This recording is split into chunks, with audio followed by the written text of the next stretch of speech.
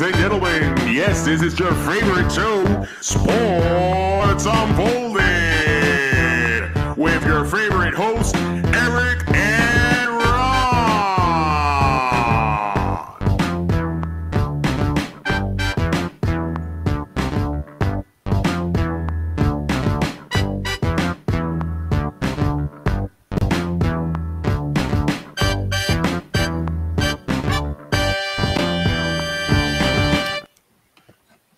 Hey, welcome to Sports Unfolded, episode 32 of season 2. Injuries and retirees. So we have got so much to unfold tonight.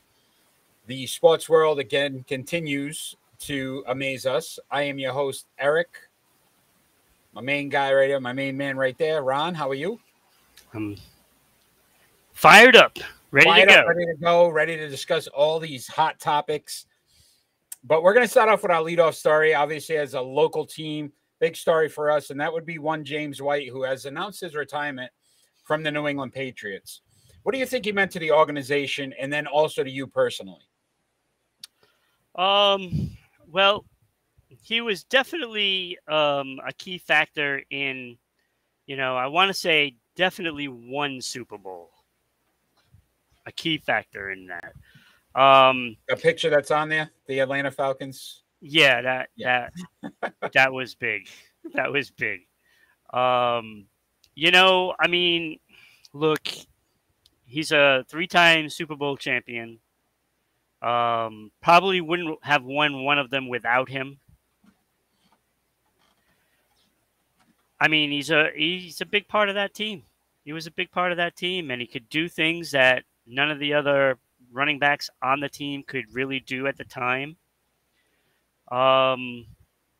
Now, I don't know the circumstances of why he retired. I mean, for all we know, it could have been the team saying, hey, why don't you retire so, we don't cut you. No, a lot of it was he had the hip injury last season. So he went out early in the season.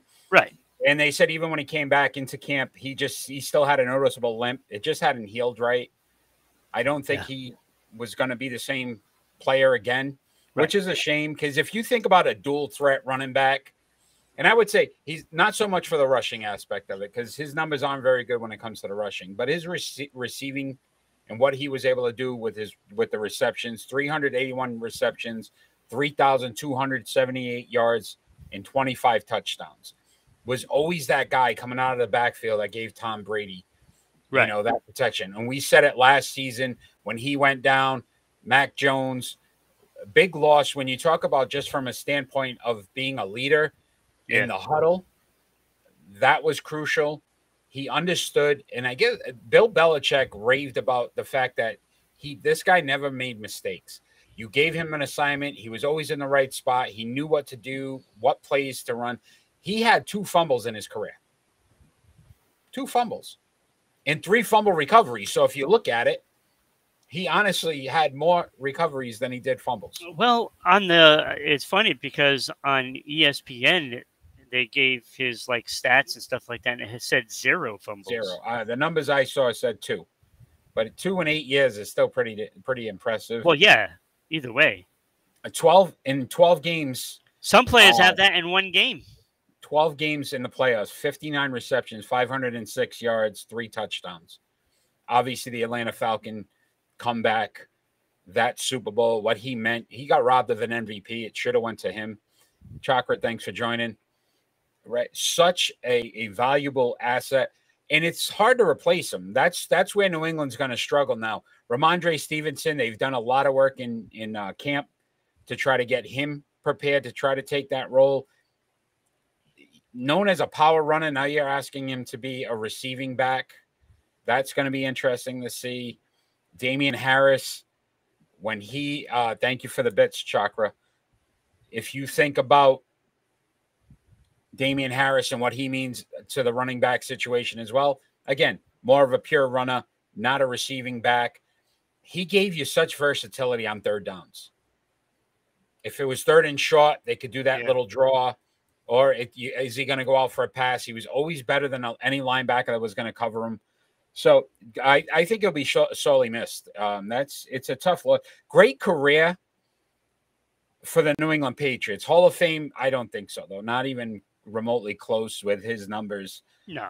where they are. But he could be a New England Patriot Hall of Famer. I could see him wearing a red jacket for the New England Patriots. Yeah, I mean, look, when you're winning 3 Super Bowls, and of course, there's degrees of what the important was for each of those seasons. But let's make no mistake, like he was a big part of that Falcon Super Bowl. Without, they don't win without him. No, they don't. And everybody looks at an Edelman catch and what that was, but James White was just every ball thrown to him, right? And then the rush at the end in overtime. Absolutely. No, like this is the facts. I mean, you look back at Super Bowls, and there's always that guy that is, the worker, comes with his hard hat on and his lunchbox, and it just goes in and does his job, and he does it great. That year, it was White. Yeah. We saw Butler turn out to be one of those guys as well. So yes, one of those Super Bowls. Yeah. So again, wish him well. Again, hopefully health. That's going to be important for him. So if he's able to just continue to stay healthy, hey, you never know, coaching opportunities. And I wouldn't be surprised because look, I mean, we know that most high profile, all-star caliber kind of players don't always make great coaches. Yeah. But those lunch pail guys, those guys make great coaches. I mean, you look at Vrabel. Look at what he's done. And it just goes to show you those are the motivators. Troy Brown is doing it now, So, I would not put it past Belichick to get White in there to work with the running backs. Would not surprise me because, first of all, he's not going to drop balls. So, who better to teach not to do it than the guy that doesn't do it? Right? Yeah. No, it makes sense. Makes sense. So, again, great leader. Going to be sorely missed in the Patriot locker room. And we're going to continue on this Patriot theme. So, the New England Patriots played their first preseason game last night against the New York Giants. What are some of your takeaways from the game? Well, they have some guys that can catch the ball. I do like the 2 rookies that got some work in that game, and that's important because they're going to need some people to get in there as the 3rd, 4th guy. I don't know where that's going to leave Aguilar. Because to me, I think he's going to be the odd man out. It's going to be tough to turn away 2 rookies that seem to be gaining some footing on the team already. Yeah, Aguilar to me seems like the obvious. You're gonna end up being cut. So some of the things that really surprised me: no starters played in the game. Yeah, extremely odd, especially since you're trying to work in a new offensive system. You think they would have definitely wanted to see that. So that was baffling to me. The fact that you saw Matt Patricia and Joe Judge both calling offensive plays in the game. Patricia started the game off, worked the series with Brian Hoyer, and then obviously Joe Judge took over for the what was it, Tappy? Yeah. So Zappy. Yeah. So again, I just think it's very interesting. Bill Belichick, in the press conference, being Bill Belichick, refused to kind of name anybody or say what was going on. It got a little heated, telling people don't worry about it. It's a work in progress. I'm just curious if it's a work in progress, so why you wouldn't have starters out there. To me, that's part of that work in progress. Yeah, I mean, look, we've gone through so many times where we don't know exactly what Belichick is thinking. And I don't think this is going to be any different than what it has been already. I just think it's we're just gonna have to wait and see. Yeah, it's just it baffles me. So I wanted to go through some of my good, and then if you have any, but my good 147 return yards. So special teams looked better. Matt Patricia's back. Yes, Super Bowl. Kenny, thank you for joining. Yes, I'm sure that's where we're going. Miles Bryant looked very good on kickoff returns and punt returns. I like that aspect because, again, I think he's a tweener to make a cornerback spot. Special teams, I liked what I saw out of him. The secondary play, I thought Malcolm Butler, Jack Jones, the rookie, he almost had a couple of balls where he could have picked off. Terrence Mitchell, even when he got beat, I like the fact this is old school Patriot where you try to punch the ball out. He actually got a fumble. And when he caused that fumble, it's, again, straight punch. He just seems like every time he was trying to tackle, he's trying to get that punch in. That's where the Patriots were successful, creating turnovers. Some of those guys, I like that. Linebacker, Anthony Jennings. We're talking about this linebacking crew, and I didn't see a lot out of them that made me feel very good about what we're going into this upcoming season. I did like that he was very active. We saw a lot of movement from him. He got in the backfield, was making some moves. And then you talked about Tyquan Thornton. Only had a couple balls thrown his way, but he looked like good hands, the touchdown catch, no bobbling, no N'Keal Harry type of situation, clean, right in his hands. He caught it, and he held on.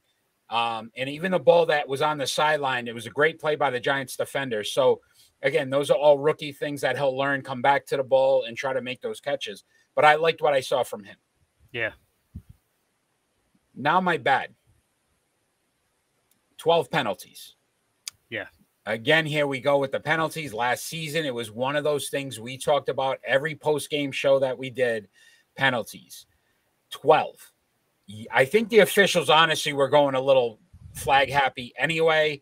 The taunting call on the Giants, I thought was a ridiculous call.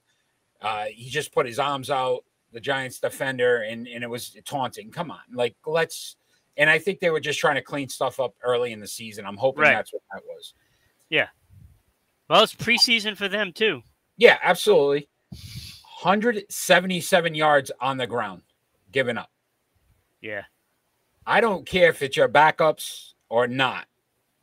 You're almost giving up 200 yards in a game. To the Giants. And this is, right? One of your deficiencies last season. How are you not fixing this already? Like, this should not have been 177 yards. That to me, was uncalled for by a defense. Well, because he fixed the secondary. Oh, wait, no, he let somebody go. They're and then we got all these new young, fast linebackers at the spot. I didn't see it. And then Joanne Williams, I thought looked very shaky. He hasn't looked good in New England to begin with. I could see him being a cut casualty. I just don't see how. There's too much younger talent in the secondary where I feel like he got beat on the touchdown. Yeah. Missed tackle. I don't like what I saw from him. Those were my key takeaways. Yeah. I actually liked the play of the offensive line in this one. Yeah. I mean, it wasn't great. Look, it wasn't great, but for the first preseason game, I think they did pretty good considering, there's a lot of patchwork going on. Yeah. And, and I still don't think that the Patriots are done with their roster. Because, look, when players are cut off the teams, I think that's where Bill Belichick really scores a lot. He always picks up those guys.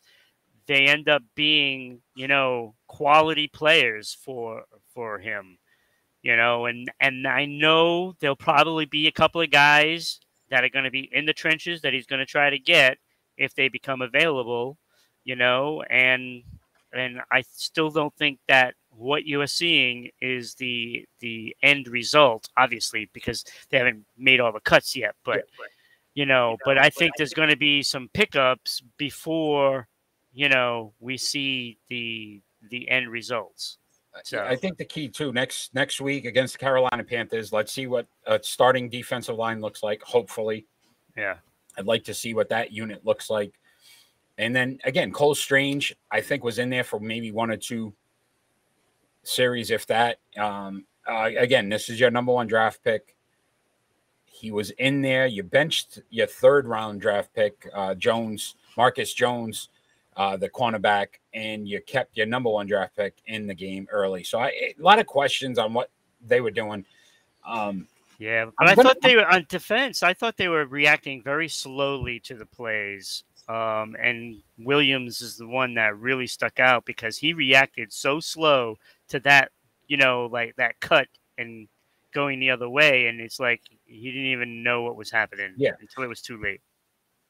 And then when it came to the broadcast, they're like, all the young linebackers are all over the place. I didn't see it. No.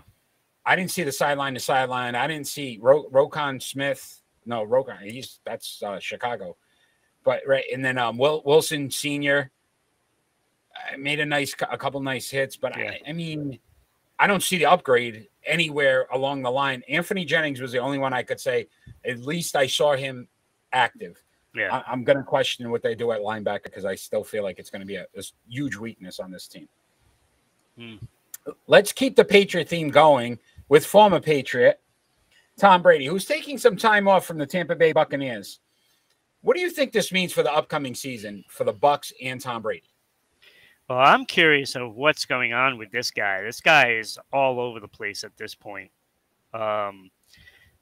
Maybe he's just not getting enough nutrition. I don't know what it is.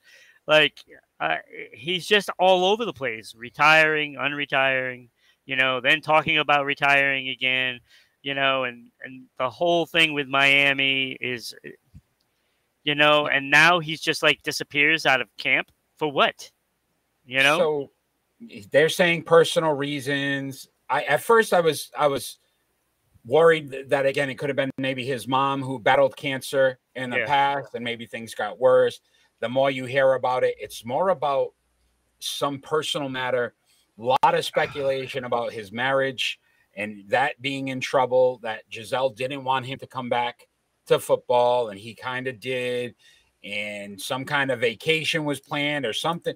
Regardless of the reason, can I say that Tom Brady is tarnishing his career now towards the end? You're hearing about this Miami situation, this situation here. He last season, again, doesn't go to training camps. Even at the end of New England's, run, he didn't go to training camps anymore. He was always a me and team guy. It was about the team. He's scared Giselle will be talking to Zach Wilson. Manny, thanks for joining. That's a great one. Yeah, you never know. Hey, Zach Wilson likes the moms. Giselle's a pretty good looking mom. So that could be a very good reason. But all of a sudden now it's more about Tom Brady. It's not about the team.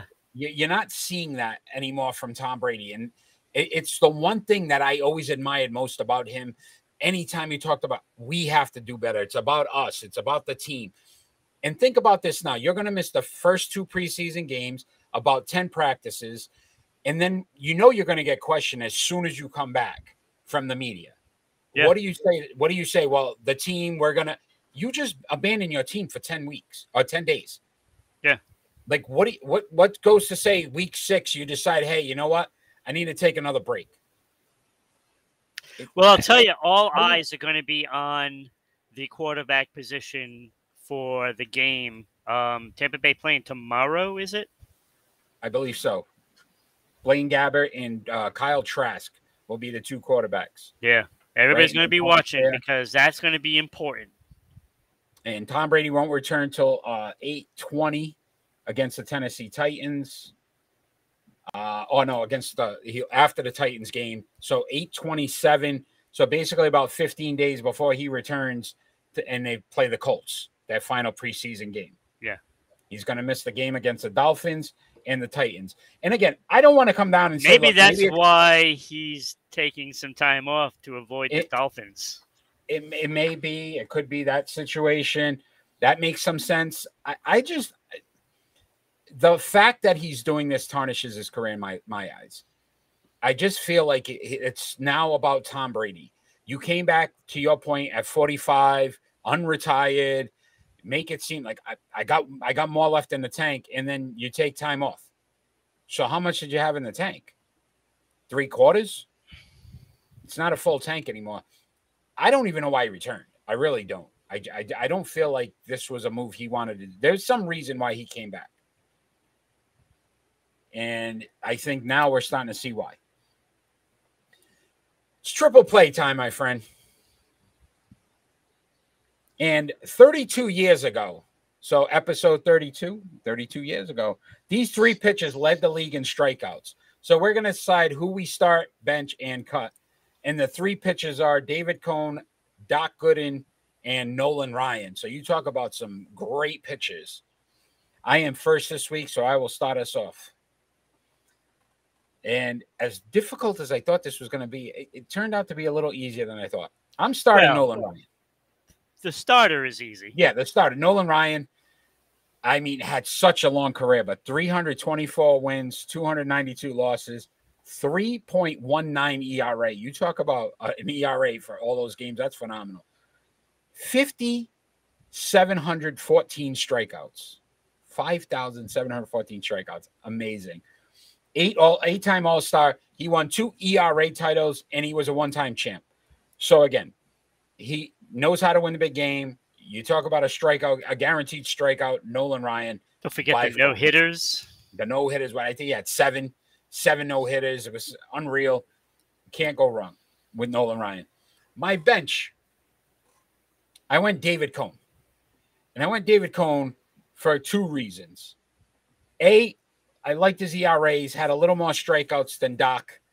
So 194, 126 in his career, 3.46 ERA, better than Doc, 2,668 strikeouts, about 400 strikeouts more than Doc, 5 All-Stars. He won a Cy Young, but 5-time champ. So if you got Nolan Ryan goes down, I got a guy that I know I can put in and knows how to win. He won 5 titles, just the right reliability to me. Doc Gooden, I cut.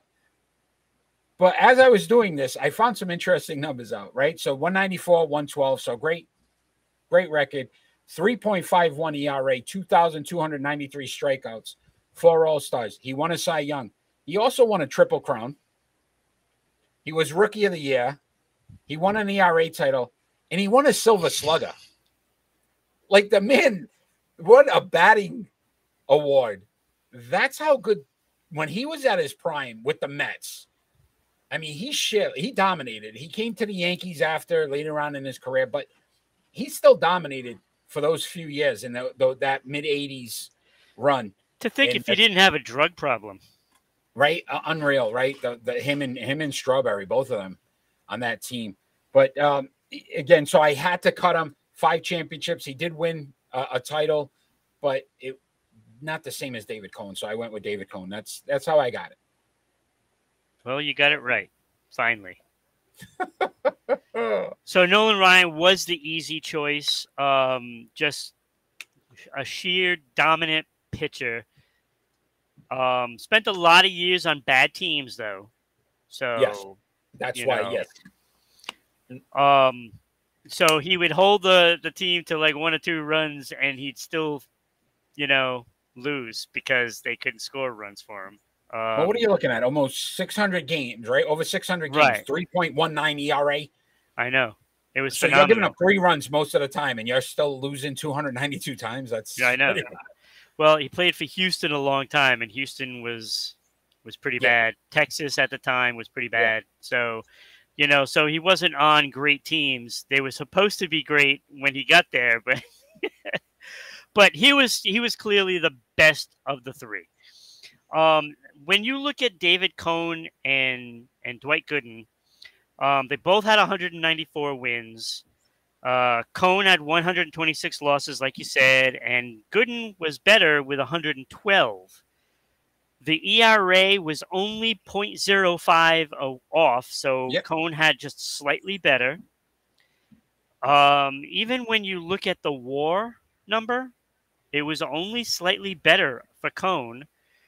Strikeouts, he had like 400 more than Doc. So that was pretty lopsided. And all the awards that Doc Gooden had, but it didn't match the 5 championships. And the 5 championships is ultimately why I want David Cone on my bench, because when you have a winner playing for you, that seeps through your team. No, It's agreed. there. So Great. If there's a guy that says, "Look, I know how to win this. I know what we're doing." Right. Stay. You know, it would be David Cone. That's now, right. great. All 3 great pitches, though. I mean, realistically, if you look at the numbers, I mean, phenomenal pitches. So really, really fun triple play. 32 years ago, though, you think about it. How long ago, huh? That these guys, right? And that was towards the tail end of Ryan's career. Yeah. So let's talk some NBA, my friend. And I don't know why this guy continues to be the hot topic, but we're going to talk about Kevin Durant. So the Brooklyn Nets owner, Joe Tsai, has backed his front office over Kevin Durant. Kevin Durant has made some options as to how he would stay, and that would be to fire Steve Nash and GM Sean Marks. What do you ultimately think this means for his trade options? Can I start this one? There's not much, though. No, can I start this one? If you don't mind. Go ahead. I feel at this point, I am sick and tired of Kevin Durant making demands. You asked for Steve Nash. You wanted Sean Marks. Sean Marks signed you to a 4-year extension. This is everything you wanted. And then you're going to come out now and say, if they're not gone, I want to be gone. Sit the bench. Don't play. Don't get paid. Who cares? If that's the route you want to go, like a pouting child who doesn't get the toy when you're at the department store because mom said no, then you deserve to be punished. And to me, I would not even remotely, if I was the Brooklyn Nets now at this point, say, look, they said, we're going to do what's best for the organization. You know what's best? Have you sit on the bench, whine like a little baby, decide not to play. Nobody's going to touch you. And then you're not getting paid on top of it because you're not playing. Who's suffering at the end of the day? Kevin Durant. Suck it up. Either make a decision as to I want out, and I want out for me, not because of who's coaching me or who the GM is, because I feel it's a better move for Kevin Durant. Not try to, again, take over the organization like you did when you got Kyrie in there and DeAndre Jordan and you wanted Harden, and then all of that backfires, and now all of a sudden you're going to blame everybody else for those decisions.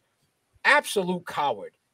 It's a disgrace. He should honestly, I would, if I'm Brooklyn, just say, look, sit home. You're not getting paid. Tough. I know you're right because, you know, look, he just signed his contract, you know, what, a year ago, right? Yeah. Yep. Look, you have 4 more years left on your contract. Live up to it, period. I'm tired of these prima donnas saying, I want to trade, I want out, I want this, I want that. Tough. You signed the contract, live up to it. It would be different. It would be different if it was the last year of your contract and the team is going nowhere and, you know, you're maybe afraid to get hurt and then not be, you know, able to sign another contract. I can understand that, wanting a new contract then and all that jazz. But you just signed last year. You need to live up to the contract. I'm sick of, you know, if the owners can't do the collusion thing, then the players can't. Period. I'm tired of the players in the NBA thinking they can dictate everything, where it isn't like football where a player can get cut, you know, and then you lose all your money. Yeah. It's different. It's different. NFL players, I totally get why they do the things. But in the NBA, that's BS because you're a baby. And frankly, I have no respect for you. And if you get traded to the Celtics, I will no longer be a Celtics fan. No longer. So the funny thing is the Cleveland Browns running back, Kareem Hunt, recently came out. They're in contract negotiation. He wants a long extension. Right. And you know what the Cleveland Browns said? Nope. He's like, I want to trade. Nope. Sorry. You can either play with us or you can sit and not get paid. It's your call. Yeah. But there is no other option. We're not trading you. We're not giving you what you want.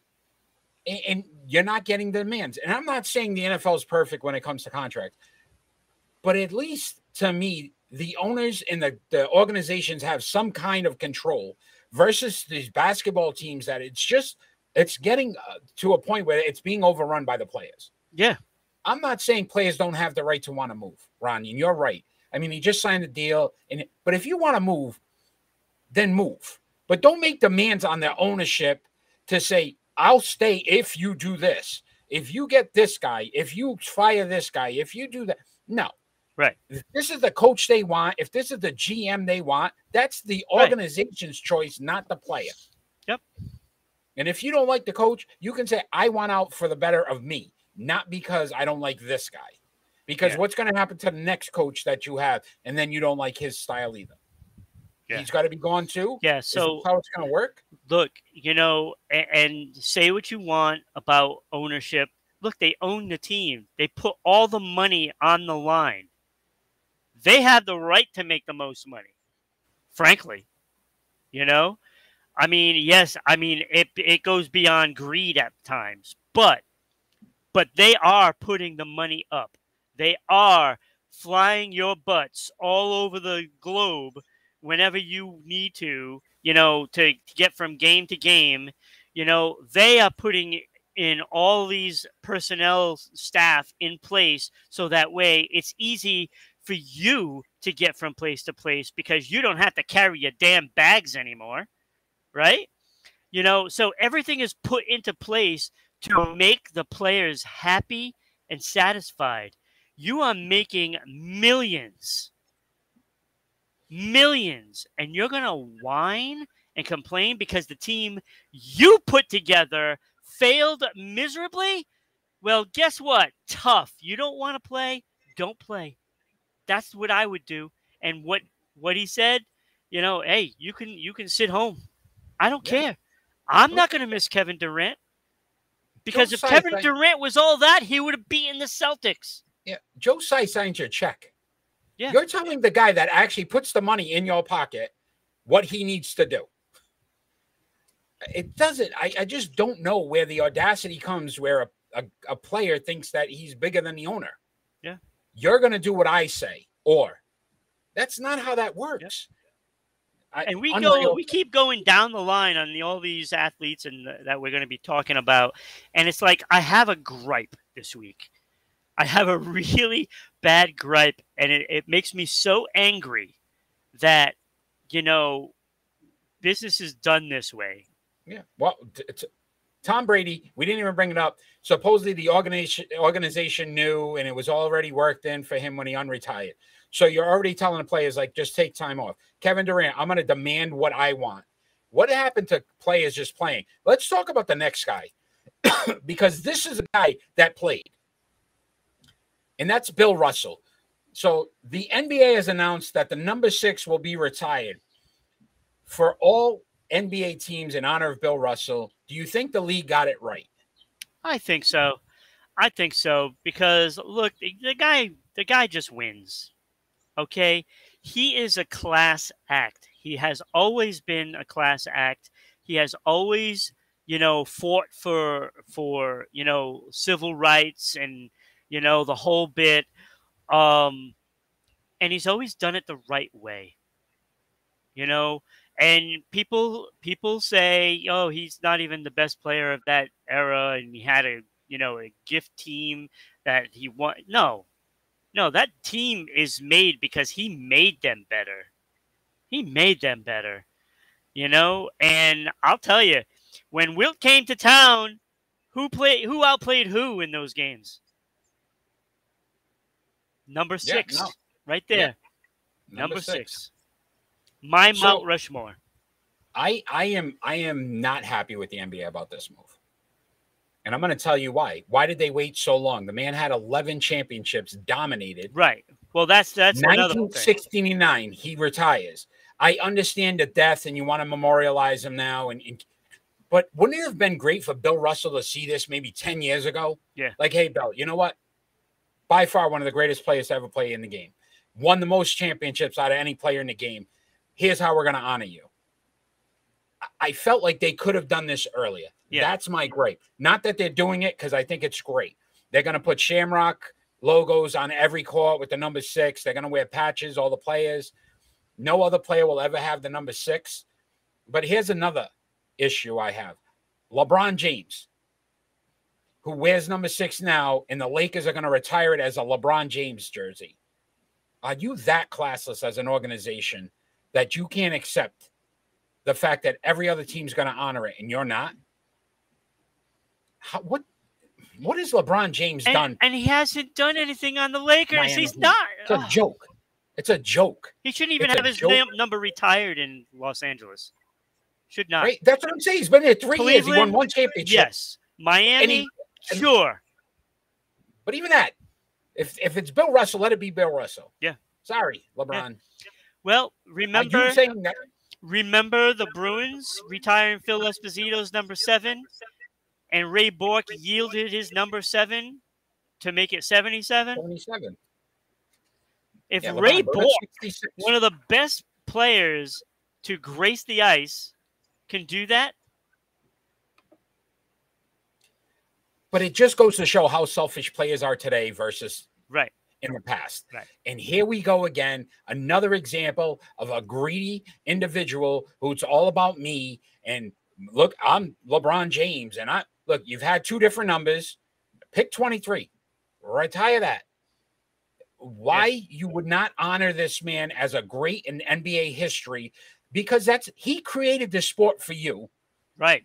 If you think about Right. all the comings that came along with him and all the fights he made to make sure that they had opportunities. Yeah. And the first African-American coach. Without Bill Russell, there is no LeBron James, period. And this is why these guys I'm sorry. Give it up. Stop being so damn selfish. I feel like I'm a grandfather right now, just scolding my grandchild. Like, what is wrong with these people? Why? Why can't you see it? I don't get it. I don't understand it. Even the Miami thing. How long was he in Miami? 4 years? Yeah, about that. He won 2 titles. Whoop-de-doo. 1 contract. 11 right? championships.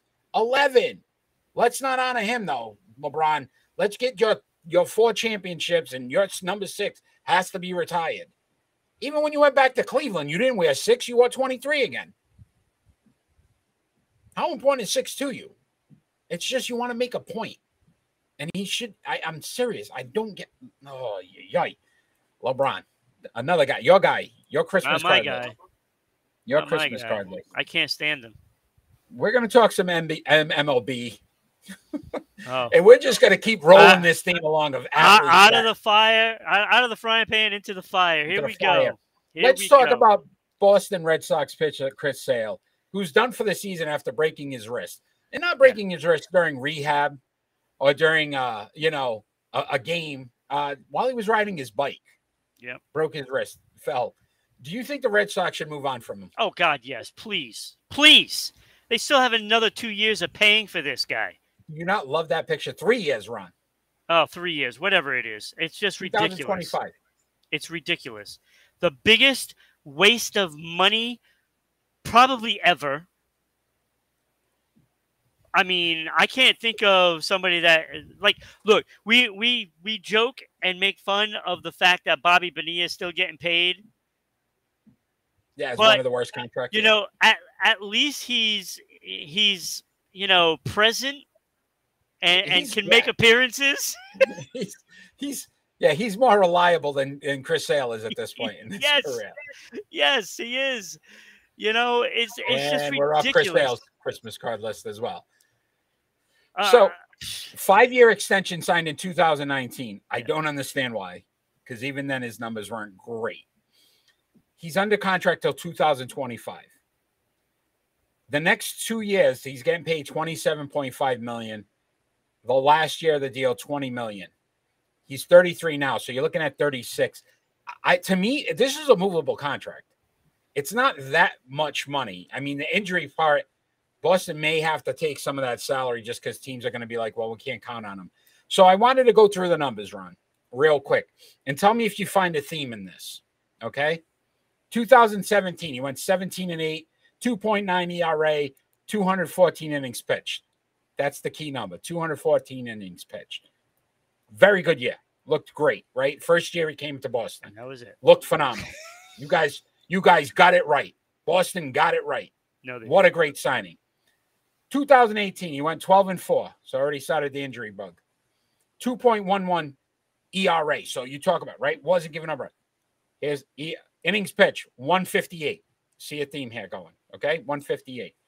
2019, he went 6-11, 4.4 ERA, 147 innings pitched.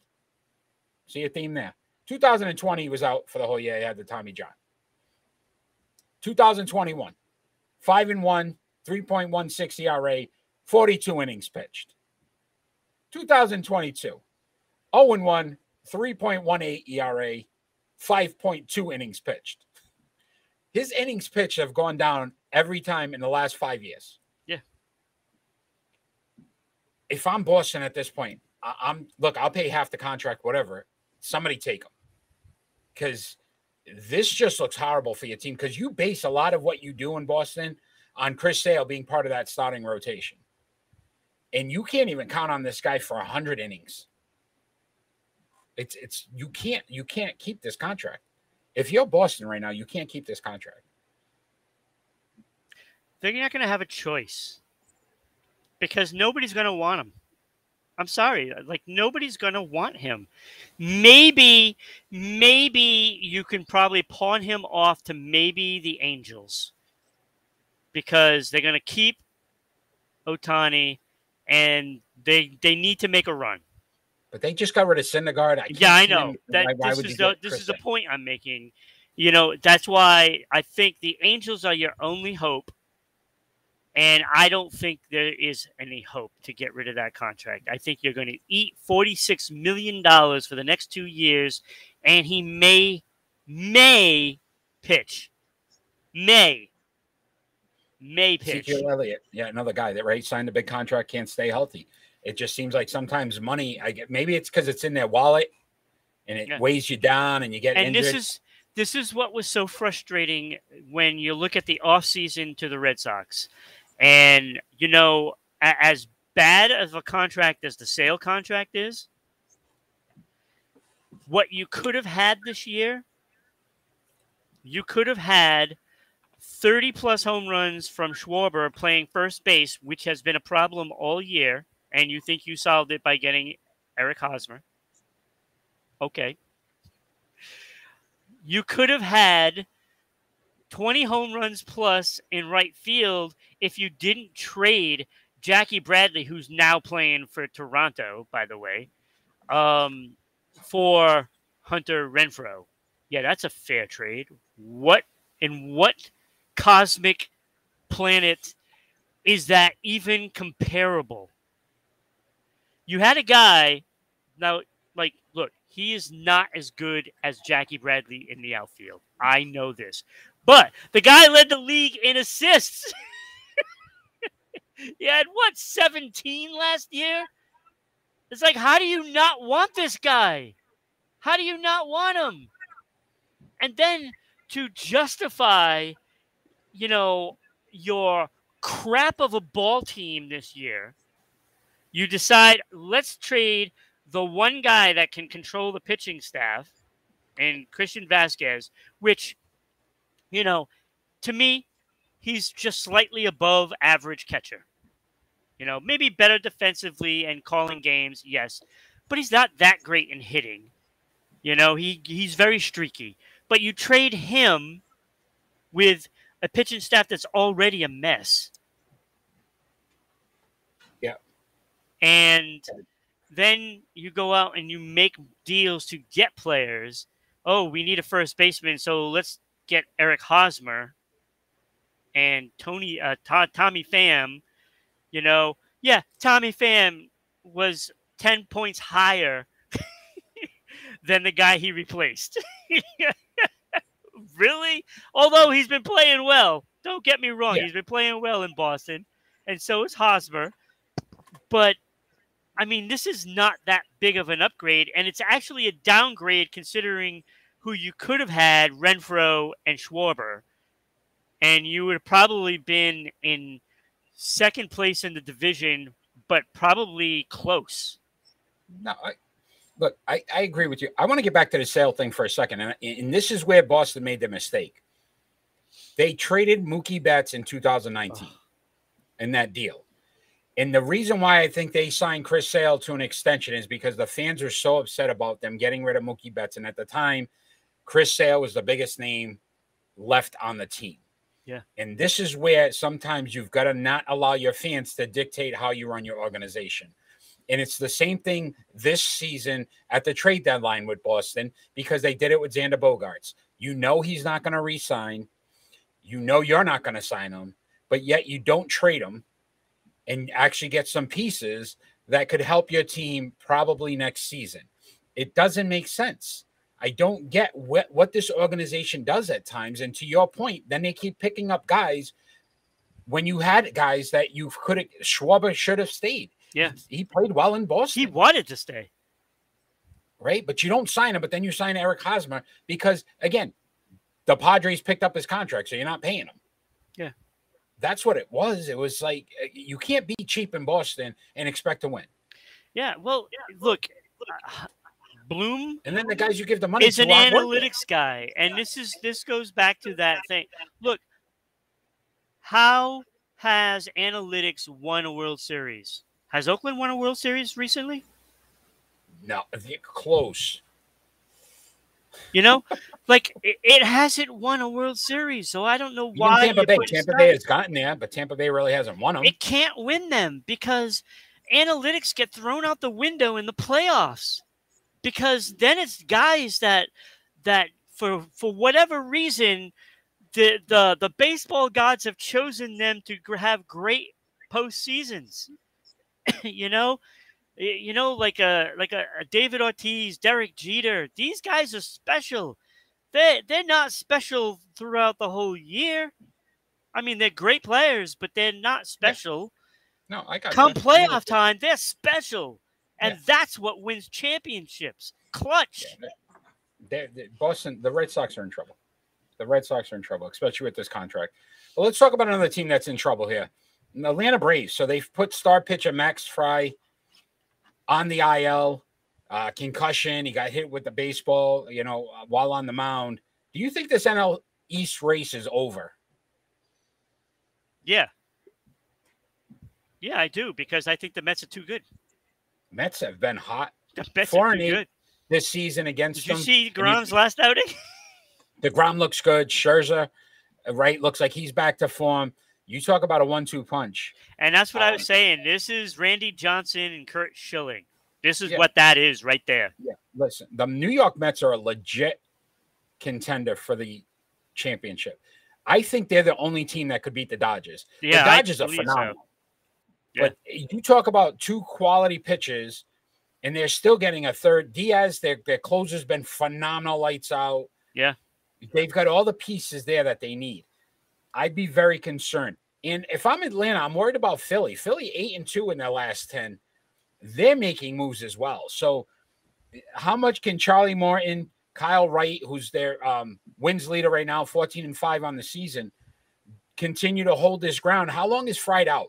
That's going to be key for Atlanta as well, because obviously they're big on their 1-2 punch of their pitching staff. That's going to be key. Yeah, I mean, I don't think that Atlanta's going to be able to hold them off. I really don't. Yeah, I don't. I think Philly got the shot here. Listen, defending champions, they might not make the playoffs. I mean, it's a stretch, but they may not if they continue to go. They're 5-5. They're 500 in the last 10 games. Yeah, you continue to struggle. Philly continues to stay hot. We already expect the Mets to win. They're 7 games up right now. Yeah. You never know. It's just bad timing. And the other two teams vying for that, Eric, is San Diego and Milwaukee, who both can catch the Braves as well. Yeah, very good. Very good point. There's a lot of teams out there that are still very much alive. It's face-off time. Took a break 1 week, but we're back. Face-off. And this week's discussion is going to be around, should the NFL allow its head coaches to wear what they want on the sidelines? So currently they have the rule. It has to be NFL-approved gear. They tell them kind of which hats and jackets and everything they can wear. So one of us has to be for this. One of us has to be against this. I am, since I am first, for them allowing them to go back to the old school ways. The Tom Landry days with the hat, the jacket, Dan Reeves, the suit and tie, Mike Ditka and that sweater. These were all classic things. They need to bring back the starter jackets. They were fire. They were, right? The starter jackets. They nowadays, the coaches can't, I guess Kyle Shanahan of the 49ers likes to wear particular hats. The NFL won't allow him to wear the hat. So he has to wear either what they approve or not wear a hat at all. And I get it. It's a head coach. What's the big deal? But I just feel like it brings some style and flavor to it as well. NFL, not fun league. We've heard that before. And here they go again. What's the big deal? Let these guys wear what they want. It makes sense. Well, on the flip side, if you say, oh, you can wear whatever you want, well, what's to stop Bill Belichick and Andy Reid going out there in their birthday suit? Wouldn't that be pretty? Public decency. I'm sure. I'm just saying, if you can wear whatever you want. How much money does the NFL make now? Oh, billions. Yeah, right. Billions. And this is another ploy by them to sell merchandise to make billions more. You've got to wear our merchandise so that when you're on TV and that camera pans over, you're wearing that new hat, that new jacket that we decided we wanted to sell. It's all a marketing ploy, and it has nothing else to do with the fact that they didn't like the coaches being able to have the right to wear what they want. Yeah, I mean, to a point. I mean, it's like, I think, look, the head coach represents your organization. And look, we're not getting all over the Yankees because they have a no beard, policy. It's just, it is what it is. It's a dress code. Companies have dress codes, and the NFL is one of them. And that's the way it is. So but the dress code, it shouldn't be, we're telling you what to wear. This is what it is. It could be business casual. That's what a dress code is. All right, but that literally, so if Bill Belichick wants to just wear a regular windbreaker on the sideline and it doesn't have the Patriot logo or the NFL logo, it's not allowed. No. It can't be a regular plain jacket. No. And it should have the Patriots logo on it. Why? What do you mean why? Because you're representing the team. It should be the team. It doesn't matter. It does matter. Was Tom Landry a bad coach because he wore the hat in a jacket? No, the hat is a little different. A hat is a hat. Mike Ditka? But when you have that jacket on, it should have the team logo on it. It should. One of the best coaches ever, Vince Lombardi, used to wear a trench coat on the sideline. They didn't make him a bad coach. The trophy's named after him. I'm just saying, Eric. Manny's very big in the Virginity Rocks merchandise, if you don't know. And now we're gonna get some. He's got a ton of them already. Maybe you should give some to Sports Unfolded, and we'll wear them on the show. I just think I can definitely be bought. So if you wanna pay for me to wear some merch, by all means, just send it to me. All right, send it to me. So we're gonna talk some tennis, my friend. I clearly won that, by the way. No, you didn't. Tennis. And big story coming out. Serena Williams has announced her retirement from tennis. What do you think she meant to the sport? We're going to bring her picture up. We are. One of her last, she's going to, after the U.S. Open. So this was her last event where she lost, saying goodbye to the crowd. I believe it was in Toronto. Yeah. Yeah. Yeah, well, I mean, look, I mean, she redefined what tennis is, to be honest with you. Um, she is the reason why women's tennis is more popular than men's tennis. She's the reason. That's a fair statement. No, She I like that. changed that, you know, because for years and years and years, men's tennis was dominant, you know, from, from Arthur Ashe to McEnroe and Connors to Pete Even Sampras. Sampras, Yeah. and Serena Williams comes along, and everybody was glued to women's tennis after that because she was the one that everybody wanted to see. She changed tennis. Yeah, she is what Tiger Woods was to golf, in my eyes.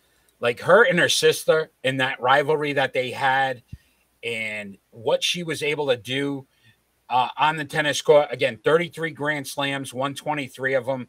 Only second to Margaret Court, who has 24. She won 4 gold medals, one in a single and 3 doubles with her sister. They dominated tennis for a good span of time. And it's similar to golf, where I wasn't watching golf unless I knew Tiger Woods was in contention. I wanted to see how Tiger would finish. Could Tiger win? And it was the same thing with Serena. I would end up tuning in if I knew Serena was playing, just because I wanted to see if she could dominate the way she continued to dominate, for how long she dominated. And it was just unreal what her and her sister were able to do to bring female tennis, to your point, to the forefront. They definitely changed it. We had great women play it. Chris Everett, Martina Navratilova. These are great legends of the game, right? Even Margaret Court. But to get it to where it was today, Nike sponsoring Serena and Venus and making them, right, similar to Tiger Woods, and what they were able to do for that sport that, again, doesn't get the exposure that some of these other major sports would. I thought, listen, it's going to be tough to replace, but 40 years old, she's going to be 41 next month. I think it may be time. I mean, she really has struggled to try to win that. She wanted to try to get that one last major to at least tie the record. And it just seemed like she wasn't going to be the same player ever again. And it got harder to watch because you wanted to see her win it. And I don't think she could. Yeah. Yeah, it's too bad. It's too bad. Well, we will miss her. And we got a lot of retirees this week. It's pretty interesting. So we're going to talk some NHL, my hockey guru here, my man of all things hockey. And we're going to bring up the 2 gentlemen on there because I know you're excited about having Patrice Bergeron and David Krejci back with the franchise for at least another season.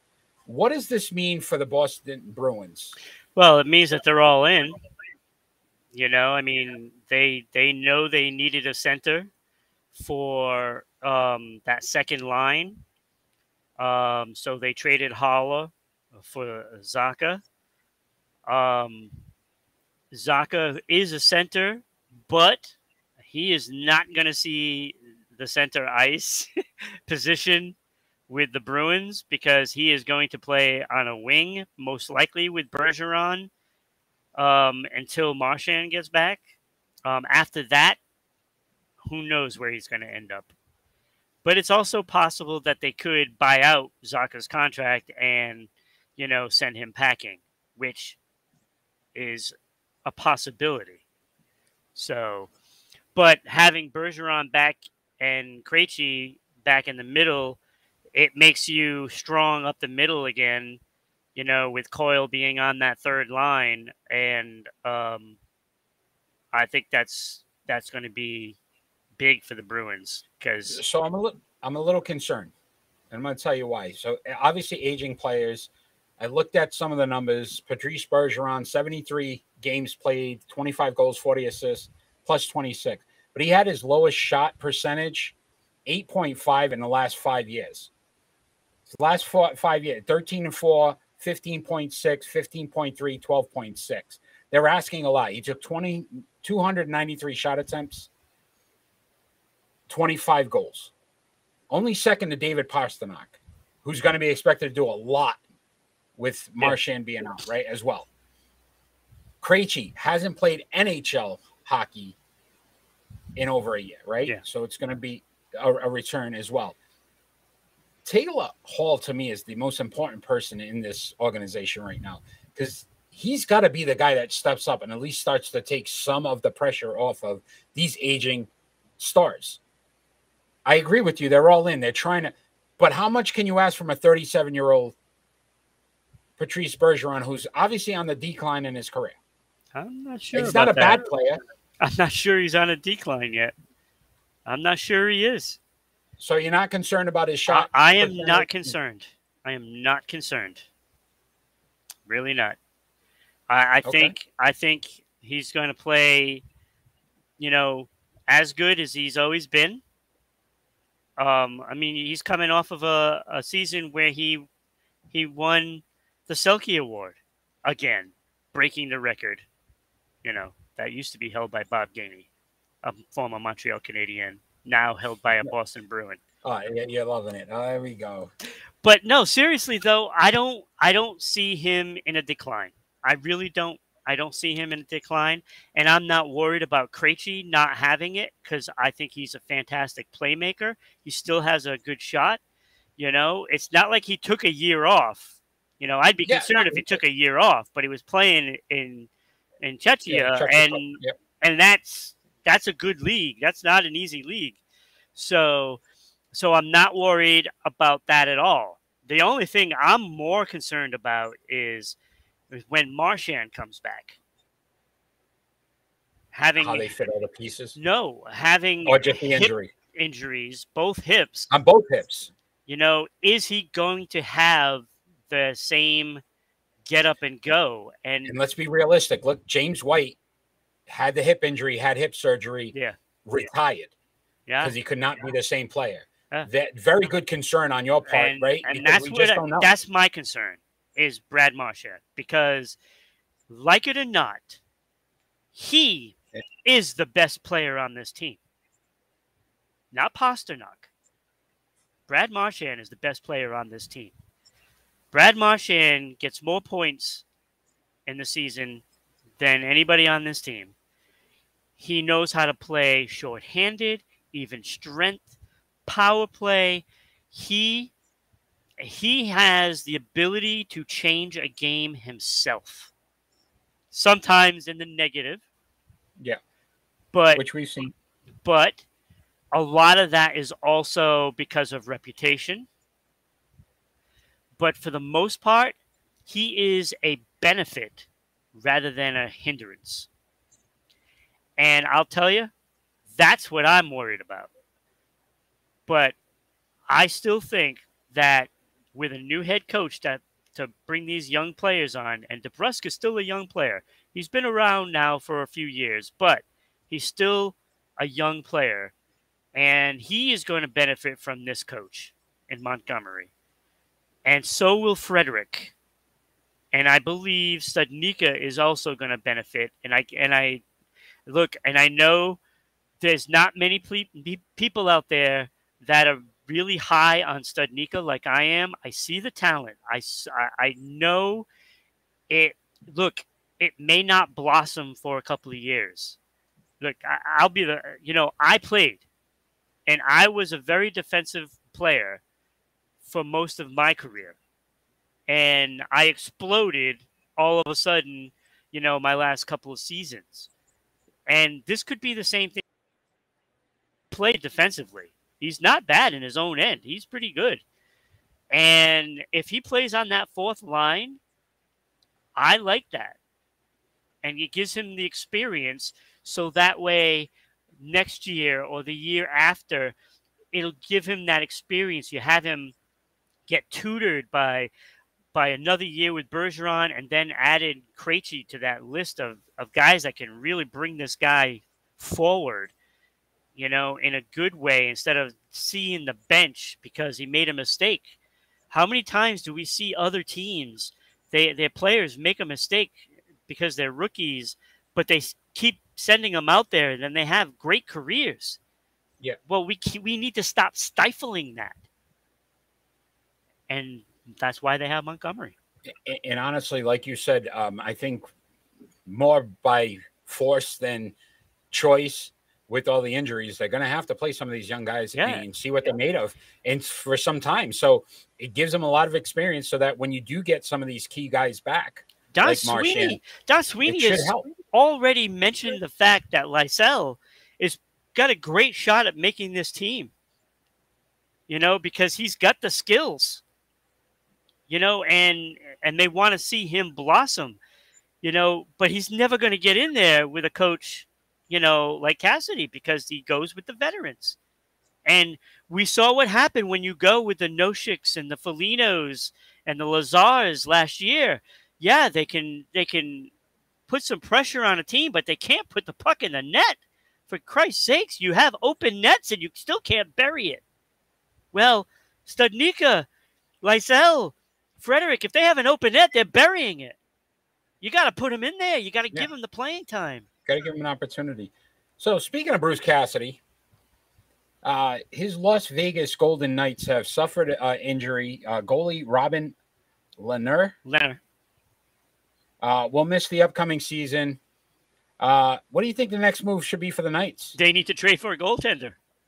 But so we talked about this on if anybody hasn't watched our NHL hockey show, right? We just said Holtby, right? That's my thought. How do you not? This guy's a free agent.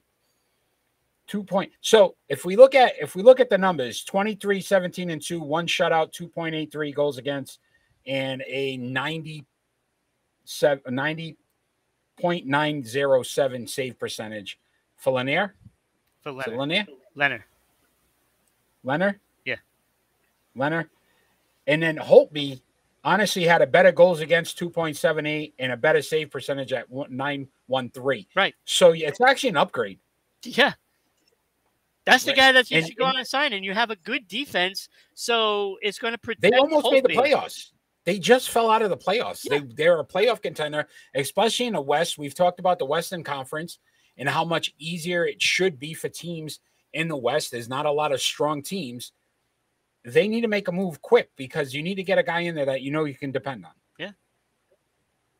So it'll be interesting to see. We just keeping some Bruce Cassidy, and I know how much you miss him. And I wanted to make sure we get the Bruce Cassidy story in. Yeah, no. Don't miss him. No.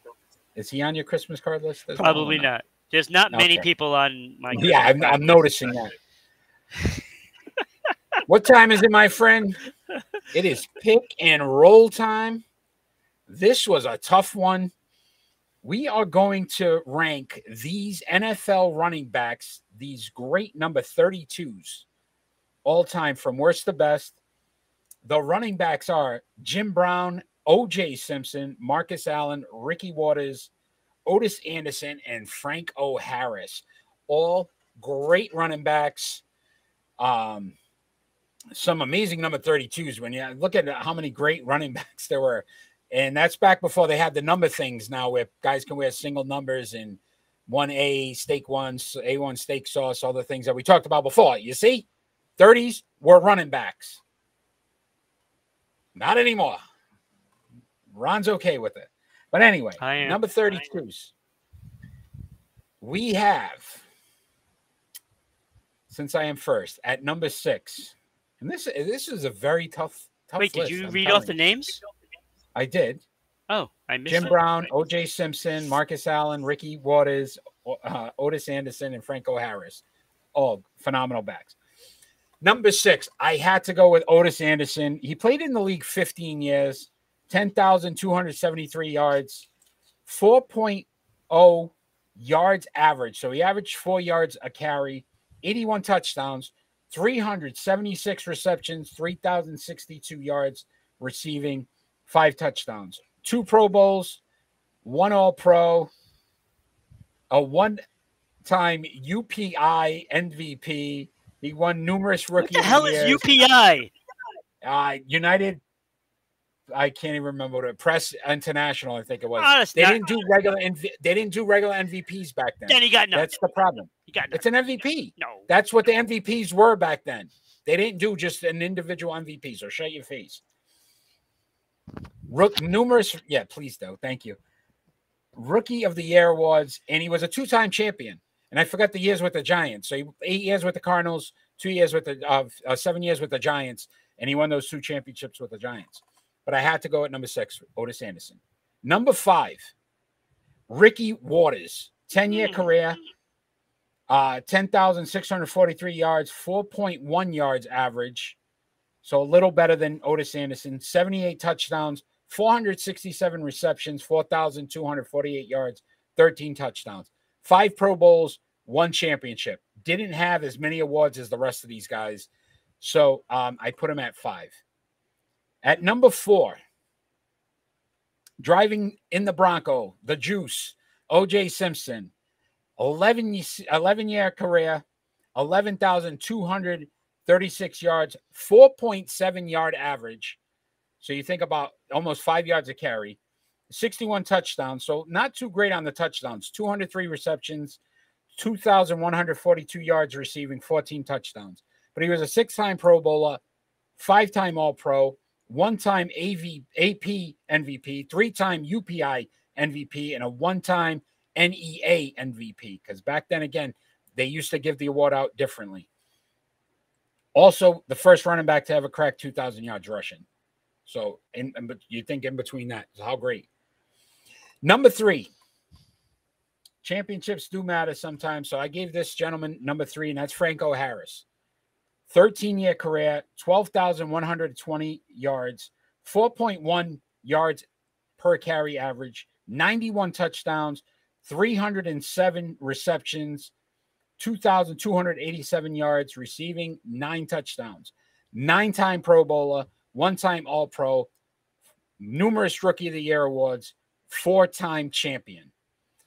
And obviously the Immaculate Reception always go down in history as one of the greatest plays in playoff history.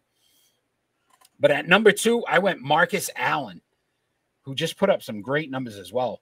16-year career, longest out of all of these guys, 12,243 yards, 4.1 yards per carry average, 123 touchdowns, 587 receptions for 5,411 yards and 21 touchdowns. So this man scored 144 touchdowns in his career. 6-time Pro Bowler, 2-time All-Pro, 1-time AP MVP, numerous Rookie of the Years, 1-time champion. But how can this guy, with only 9 seasons in the books, 9 years, Jim Brown, put up 12,312 yards, 5.2 yards per carry. So the man, basically, you give it to him 2 times a game, he could get you a first down. 106 touchdowns, 262 receptions for 2,499 yards, 20 touchdowns, 9 Pro Bowls. So every year he made the Pro Bowl that he played. 8-time All-Pro, so only missed it 1 year. 3-time UPI MVP, 3-time AP MVP, 3-time NEA MVP. So he won an MVP every year and a 1-time champion. Back before it was a Super Bowl, he won the NFL championship. Jim Brown has to be number 1. 9 years. Those numbers, unreal. That is the pick and roll, my friend. Okay, now I'll give you the correct list. You're all garbage right now. Go ahead. It's not all garbage. It's all garbage. I will spare you in most of the numbers. Yep. Number 6, you got right, Otis Anderson. He clearly was at the bottom of this pile. Clearly. To me, it wasn't even close. When you talk touchdowns, he had the lowest average touchdowns per game. Yep, 15-year career. It's a long time. So he just got a lot of numbers. He also had the lowest yards per game. Just saying. And that's combined yards. Yeah, I got you. Okay. Yards. So he was number 6. 2-time champ, though.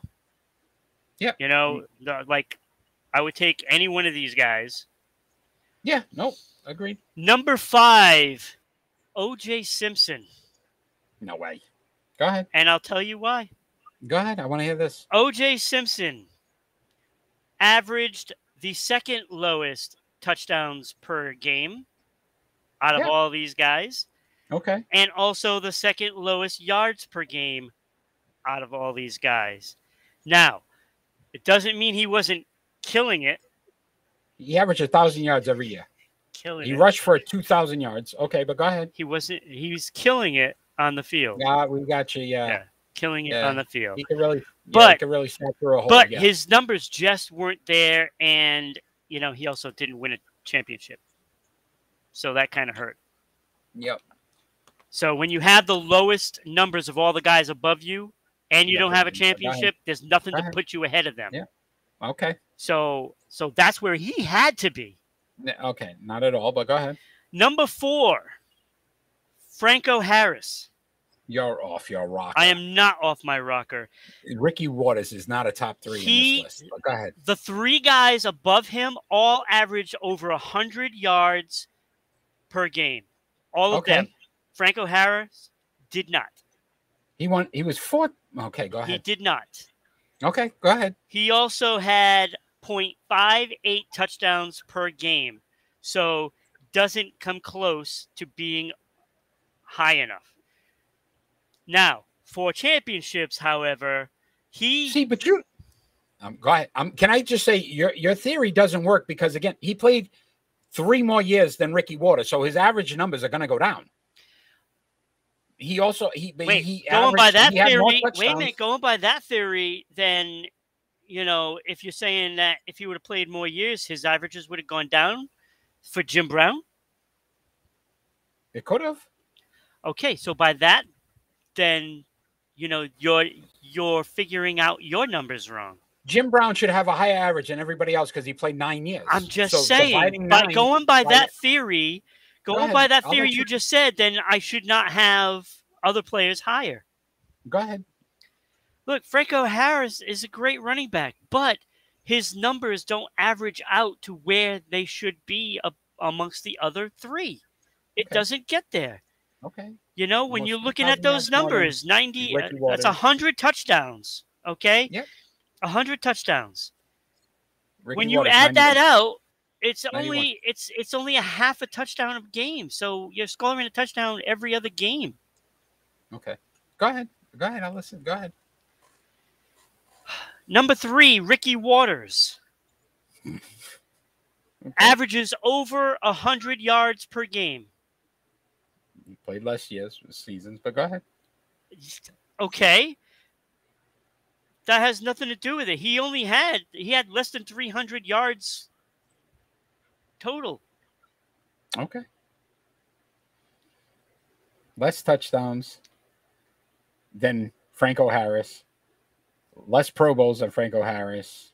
Less championships than But his Franco numbers Harris. are better than Franco. What happened to the 3 other championships that Franco Harris beats? That doesn't trump. What happened to the 4 championships? Because We're Ricky just- Waters has also won Now a the championship. championships don't matter. No, now the Ricky championships Waters don't matter. wins a championship too. He won 1. Franco Doesn't Harris matter. won 4. His numbers are 4. better. He's better. He's Okay, better. Go ahead. So 3 is Ricky Waters. Just by the eyeball test, he's better. Are you? Sorry. Go to number 2 because I can't with you. If Number Jim 2, Brown's on Marcus number 1. Allen. Thank you very much. Okay. At least you're finally coming back to your senses. Look, and I'll tell you, number 1 is Jim Brown, but it was close. Like when you do the numbers out with these 2 players, they were close. a half of a 0.5 yards per game difference. 0.5 yards per game difference. Total yards now. Total yards. I don't even see how you're getting your numbers, though. That don't make sense to me. When you combine, all up. look, combine If the you yards. add them all up and you divide by 9, Jim Brown's numbers have got to be phenomenal. 12,000 and 2,000. So he had 14,700 Yeah. total yards. Divided by 9. Divided by 9. No, Yeah. you divide it by how many games Like- they played. Oh, okay. Gotcha. And they played less games. Yes, 118 games for Brown. Marcus Allen, you divide. So 12,200, 5,400. So that is 17,600. You divide that by 143. And you get 124.58 and 123.08. So they are really close. And the touchdowns even closer. 1.07, 1.01. I can't with you. You're analytical. You're doing the analytical. You just complained about baseball and analytics, and you just did the same exact thing for this list. But I'm looking at the numbers and finding out who the better And player analytically dividing and figuring out which guy, point whatever 5. You're off your rocker. Jim Brown was clearly the best running back in this. He is the best running back in there. And it wasn't close. It was close.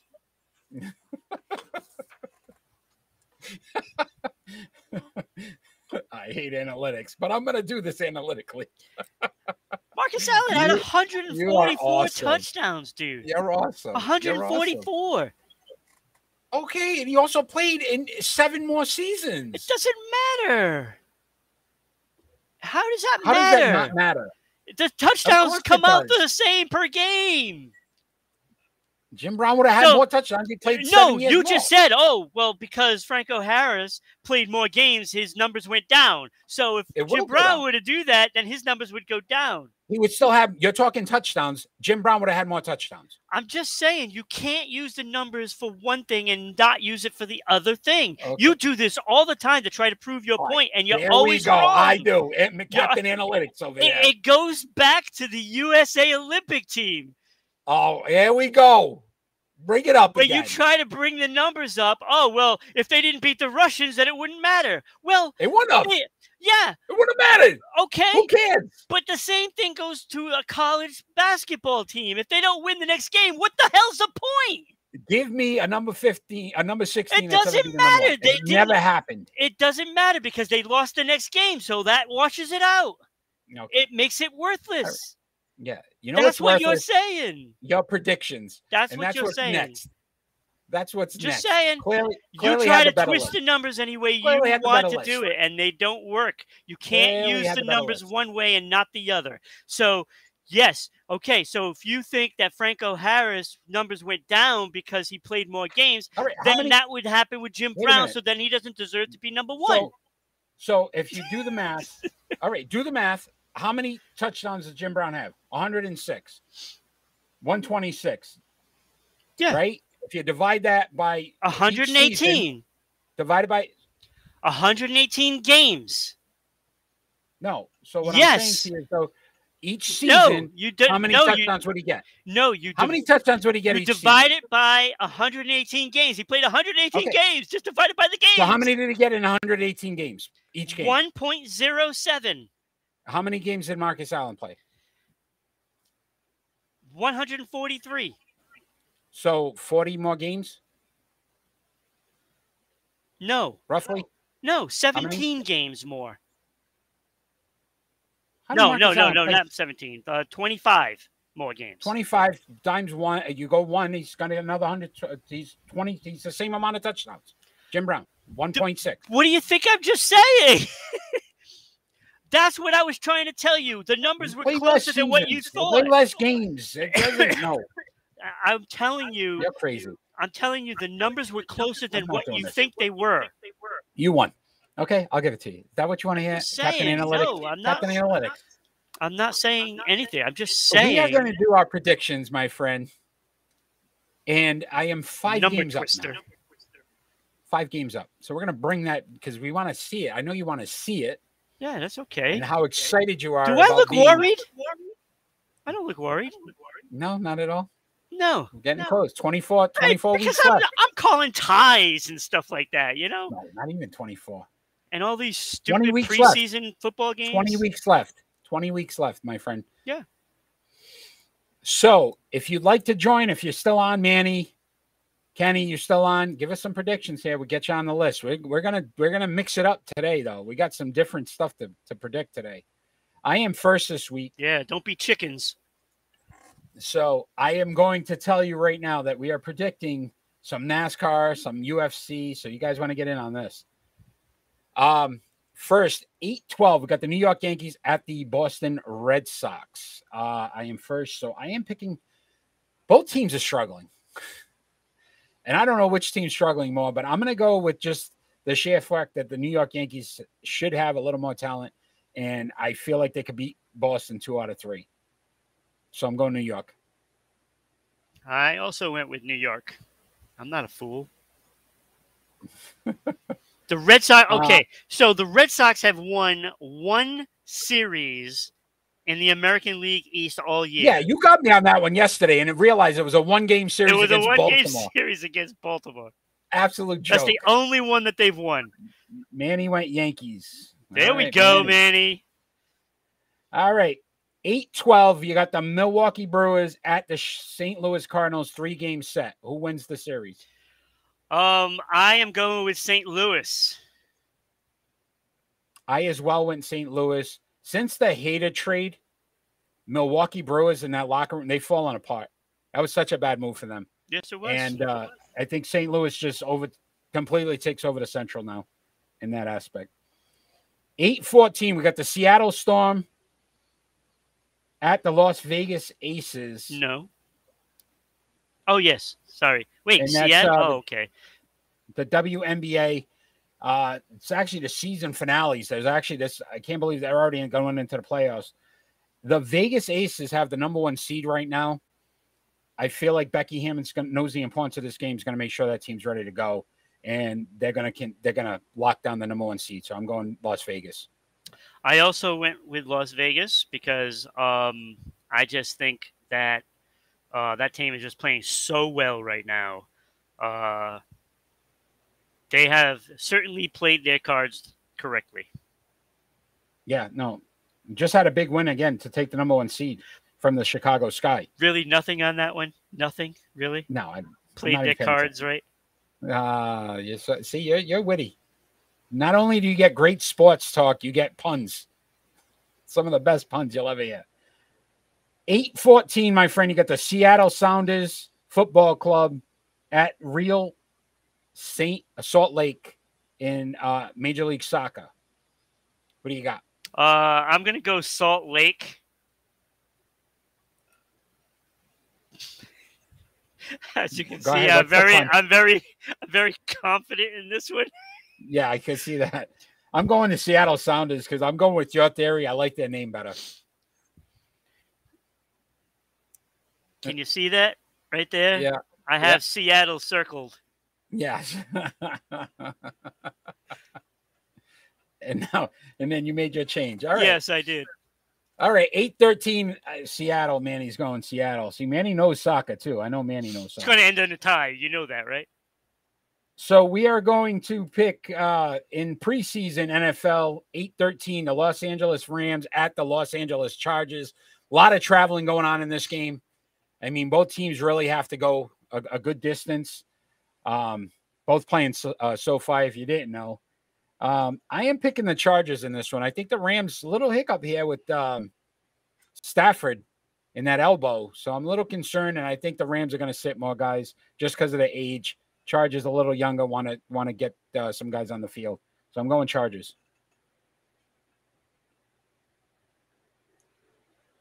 Are you waiting for a pick? Yes. I wasn't planning on one. You got to pick somebody. I don't have to pick anybody. It's an automatic loss if you don't pick anybody. Oh, my God. All right. I'll go with San Diego then. I'll go with Los Angeles. Well, whatever. San Diego. The Chargers. All right, my friend. 8-13. So tomorrow night. Yeah, I didn't even write that game down because I didn't want to pick it. Yeah, I know. He's boycotting. Rams. Manny's going Rams. Manny's going to be on the list. Let's go Marion Vera versus Dominic Cruz, UFC tomorrow night. Oh, I'm first. I'm going Cruz. I think he's a Cruz better fighter anyway. Yeah, 24-3 and 0. Looking to get back in the title match, so he needs this one. Marion's won, I think, 8 straight though, so it'll be interesting to see. His name is Marion. Marion, yeah, like Marion Barber, Marion, yeah, Sean Marion, you know. Marianne from Gilligan's Island. Not Mary Ann. What do you got? Marion? Marion Cunningham. Mrs. C. I can't with you. 8-14. I can't believe we're doing this. We're basically going to pick which driver we feel will be in the top 5 of the NASCAR Cup Series at Richmond, and that's 8-14. So this Sunday.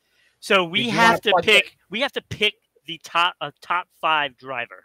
We have to pick a top 5 So driver. out of 36 drivers, we have to pick one of the top 5. If we don't get one in the top 5, the one that we pick, we lose. We both lose. Yep, we both lose. Regardless if our guy finishes ahead of the other guys. Right. It doesn't matter. They have to finish in the top 5. You're first on this one. Were you first? Oh, no, I picked Cruz. No, you picked Cruz. So, my analytics tell me you're going to have the same guy. Martin Truex Jr. has averaged finish in Richmond, the last 5 races in Richmond, 2.3. He's finished in the top 2.3. So if that average is correct, he will finish in the top 5. I'm going Martin Truex Jr. Hey, what happens if we both pick a guy in the top 5? And then whichever guy finishes higher, that would go. Well, we should both get the win for it. I mean, it's hard to pick. Is that what you want to do? Okay, we could do that. All right, if we both get a top 5 guy. But maybe somebody gets a bonus point? Okay. The guy ahead gets the bonus point. All right. Okay. All right. So two points on the line with this. Yes. Ooh, that makes racing worth it, huh? Ooh. Okay. All right. So you have Truex. I was looking at him. But last 5. I went with the guy that has more top 5 finishes this season. Chase Elliott? No, Ross Chastain. He has 10. Ross Chastain. Does he have a belt?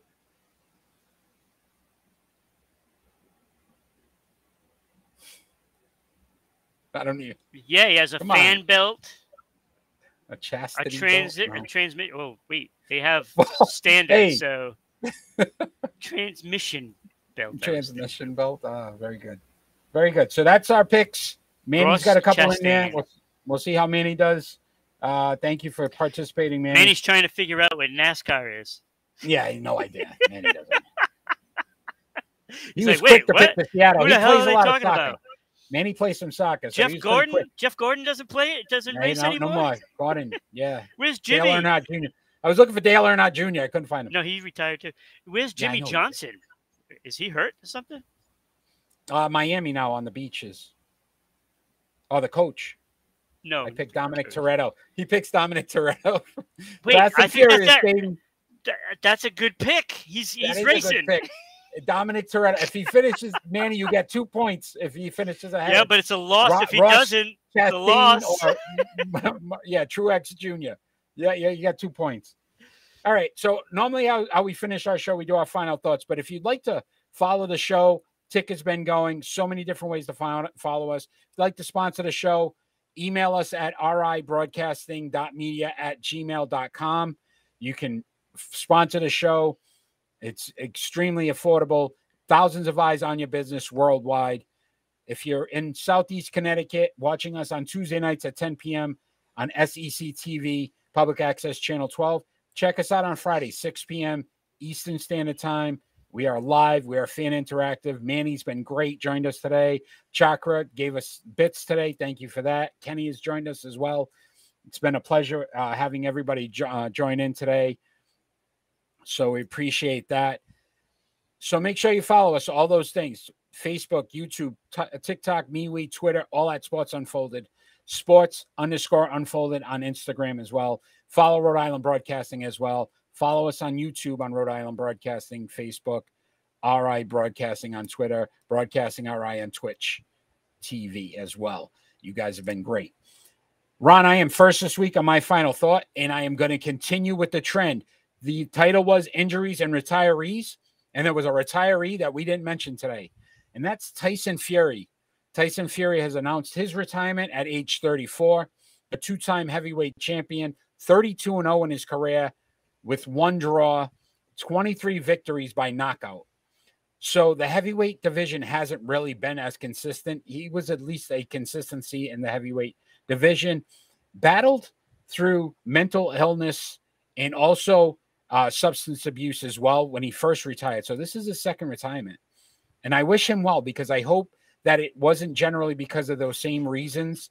It seems like maybe he's just done with the sport and not for any of the other issues. It's very tough when you have those issues to let it go. It stays with you for the rest of your life. So we wish him well, because unfortunately now he's going to go through a new journey in his life, and some of these things may creep up again. I hope that's not the case. Tyson Fury, again, even though he's overseas, British boxer, he was fun to watch. He brought some excitement back to boxing, and his fights with Wilder was just so good. So wishing him well. Tyson Fury retired, 34 years old from boxing. That's my final thought. Good luck. Okay, so the first thing I might have to mention is WEEI. Hey. So what was the show that decided to like pilfer our? That would be Merloni and Fourier and Mego. Yeah, so they pilfered our segment. What were you thinking? Apparently they're worried about our little. Yeah, what were you thinking? Our little podcast here, because they're worried. Because if we ever go on the radio on another channel or station or something, they know that they're going to lose badly to us. So now they're trying to take our stuff and use it, for as if they thought of it, but they did not think of it. So it's all in the video of past shows. So WEI, knock it off. and I hope you did it unknowingly, but I got a feeling they knew. But my final thought is Serena. It's when we keep losing great players to retirement, and we thought we did that with Tom Brady, but we did for 40 days. For 40 days. But when you look back at all the greats, Jordan, LeBron, Magic, Bill Russell, he has guys that still get compared. Gretzky, Lemieux, Howe, or he has company.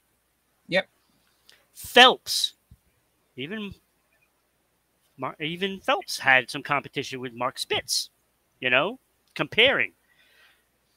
Pele has Messi. Yep. Tiger has Palmer. Ronaldo. Yep. Ali has Marciano, Tyson, yeah. All these greats. Serena really didn't have anybody that can compare. They really don't compare. You put the greats up next to her and she dwarfs them. And that is greats like Martina, Chris Evert, Monica Seles. No matter who it is, when you compare the two, they don't compare. She has no equal in tennis. At least not on the female side. So, Serena, you go out on top and probably will be the best female tennis player ever. And I could even stretch that out and say the best tennis player.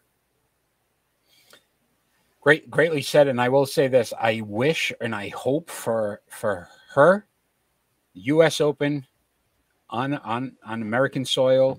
I would love to see she it. Wins that 24th and ties the record and goes out like that. How great would an ending would that be to that career? Yeah. We'll have to see how that all pans out. But Ron, it's been a pleasure. Little feisty today. I mean, but that's what we want. Everybody that joined today, want to thank you again. Thanks for joining us live. You guys have been great. Thanks for participating.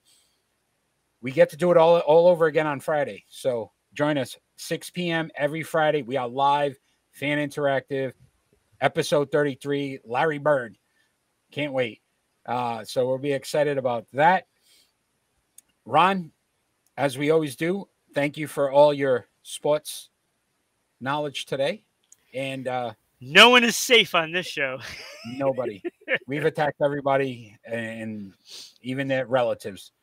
So all we want in this world, even though we like to jab, is peace. So everybody out there, have a great night. Have a good night, everybody.